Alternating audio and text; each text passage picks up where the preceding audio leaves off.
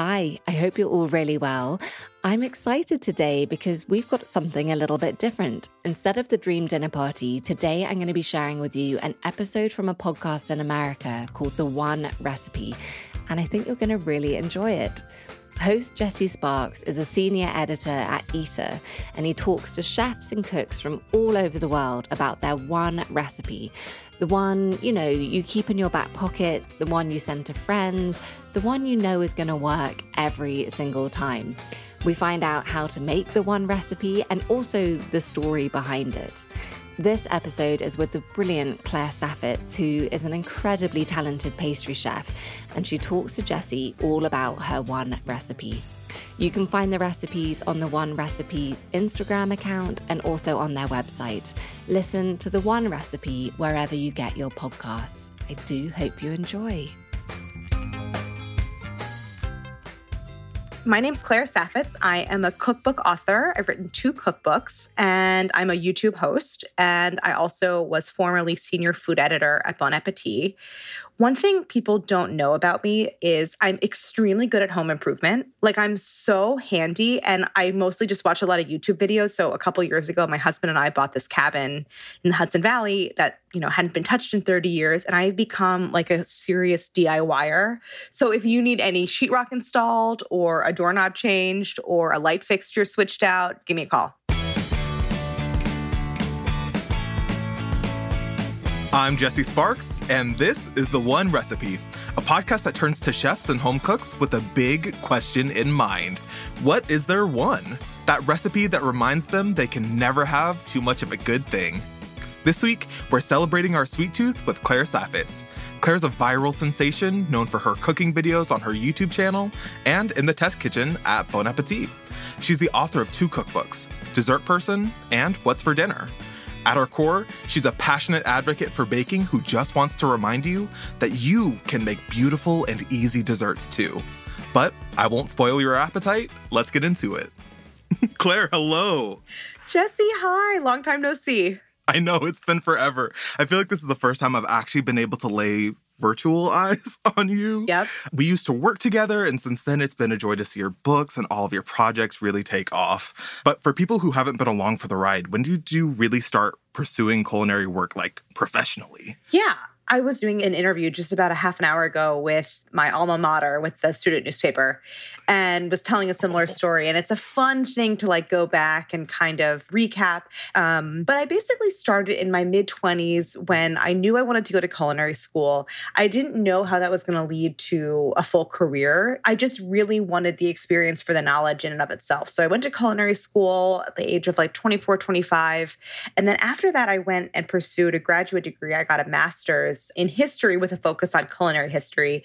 And at that point, I was I want to write, but I knew from doing a year of grad school that I really missed cooking and being in the kitchen. And so I was at that moment, I was finishing up my master's degree that it hit me. This is so funny, Jesse. I had this moment where I remember reading a food magazine and being well, someone has to write the recipes in these magazines. Who's doing that? It had just never occurred to me that food media existed and people had jobs and, wrote recipes and tested. So I pursued that, and I got really lucky. I got my first job at Bon Appetit as a kind of a permalancer. I was a recipe tester in the test kitchen. And then from there, I was at Bon Appetit for 5 years and worked my way up from tester to assistant food editor to all the different levels, associate and then senior, for 5 years. Pastry overlord. Right. And then I left and went freelance in 2018. And that's when I started to pursue cookbook writing. And so now I have 2 books under my belt. So I've been doing that for the last, several years. I feel like a lot of people kind of take for granted some of the specializations and all of the knowledge it takes to be a really great recipe developer and tester. There's so much fine-tuning, which is also why so many people get so intimidated by baking. Right. Can you kind of recommend some recipes for people who may be a little bit shy with their baking? So yes, there is sort of a minimum level of precision when it comes to baking. But beyond that, there is so much more, I think, flexibility and creativity than people give it credit for. And that's what I want to sort of encourage people to know and to explore as they're trying to become better home bakers. But at the same time, there are some foolproof recipes that I think almost no one could possibly mess up. One of my favorite recipes of all time is in Dessert Person, and it is a poppy seed almond cake. And it's my mom's recipe. I mean, she's been making it my entire life. So it's like, 36 years plus. But her recipe, it's on a handwritten note card, and the instructions are put everything in a bowl and mix. So, and it comes out perfect every time. So for people who are incredibly intimidated by baking, I always recommend that one because there is no easier recipe than that. So start there and kind of work your way up. Baking is, for me, it's a lifelong pursuit. I do think it takes a lot of practice to be good at it, but that doesn't mean that you can't start with, no knowledge or experience and still have success, because you can. I love that so much. Also, that poppy seed cake is phenomenal. I made it a lot of times. So I'm assuming your one recipe is going to be sweet. Yes, my one recipe is definitely a sweet recipe. This is from my second book, What's for Dessert? And it is a Choose-Your-Own-Ending creme caramel or creme brulee. So a very basic baked custard. It's done in a water bath.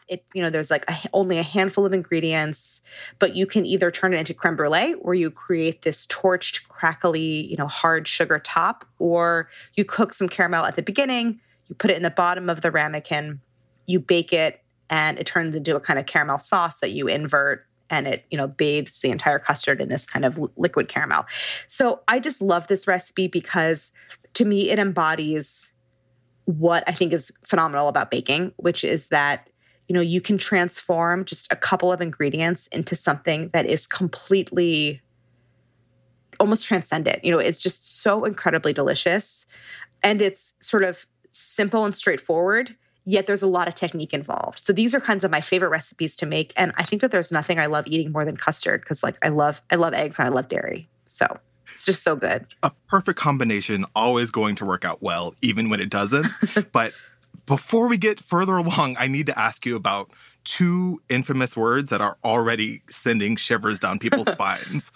Water bath. What is a water bath? Why is it necessary? Yes. And why do we all get so worked up over them? I get it. I get the kind of anxiety or agita around a water bath. I think for most people, if they've done it at all, they've probably done it for a cheesecake, is my guess. But anyway, for anyone that's not familiar, a water bath is where you bake whatever it is you're baking, and it's usually a custard, usually something with lots of eggs in it.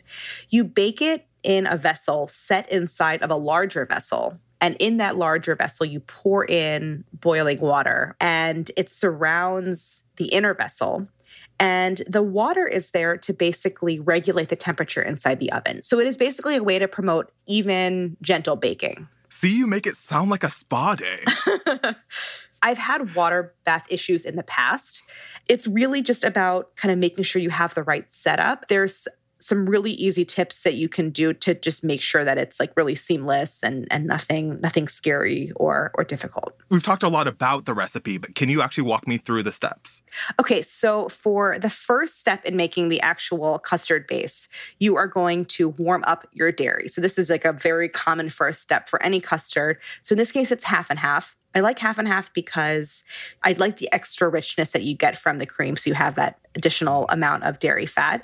And while you're warming it up, you're also going to infuse it with flavor. So in this case, it's a vanilla bean. It's not just about infusing the dairy with flavor, though. It's also about bringing it up to temperature so that when they're go into the oven, they're already warm. If you don't start with a warm base, it's just going to take forever for them to bake. So it does serve sort of two purposes. The next step is a technique that will be familiar to anyone that's also ever made a custard in the past, and that is called blanching and tempering your eggs. And that is where you mix your eggs with sugar and you whisk them together really, really vigorously. And what happens is some of that sugar starts to dissolve and the egg thickens and you work air into it and it becomes this super light, pale, thick, ribbony mixture. I love that kind of transformation that happens. And then tempering is a step where you take the warm dairy base that you have, so you're half and half, and you slowly stream it into your eggs while whisking constantly. And that is just to sort of slowly bring up the temperature of the eggs.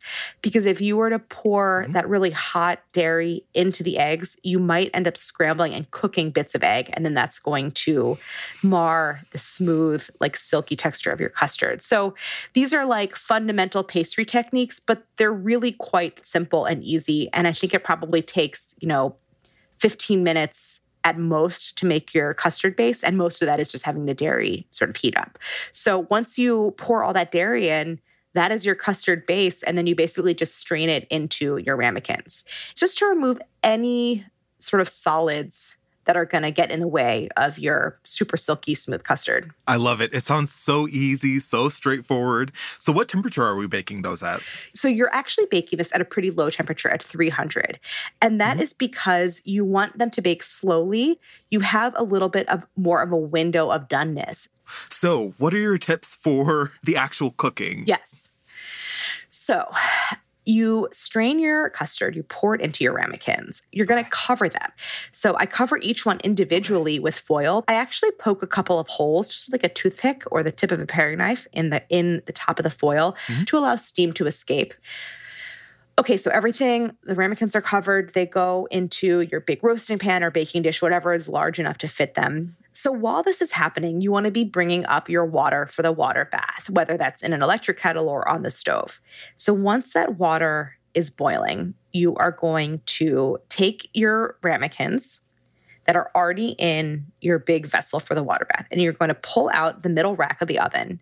You're going to carefully transfer that empty, no water, but with the ramekins, that empty roasting pan onto the rack, and then pour your water from the kettle into your roasting pan while it's resting on the oven rack. And that is just because I think it's probably not a great idea to take this big half-full roasting pan, half filled with boiling water and transfer it because it can kind of slosh around. And that's another thing I should mention. You're going to only pour it into the roasting pan until it comes about halfway up the sides of the ramekins. There's just no need to pour any more than that. So how we got here is we started warming our dairy. We added in our flavorings. This time we're using vanilla bean pods. Some people may use paste or just straight up extract if they have it. Once that's warmed up, we're pouring it into the eggs very gently as we're just kind of mixing them to help them come up to temperature. And then we're pouring them into the ramekins, covering those with foil using our friendly little toothpick just to poke a hole to vent. And then after that, into the pan or whatever vessel we're using for the water bath, toss it in the oven, and then pour in our water. What are the last steps there? So they go into the oven, and how long they take is really dependent on your oven, the kind of size of your ramekins, the temperature of the custard before it went in. So there's some variability there. It's probably going to take you between 25 and 30 minutes, basically.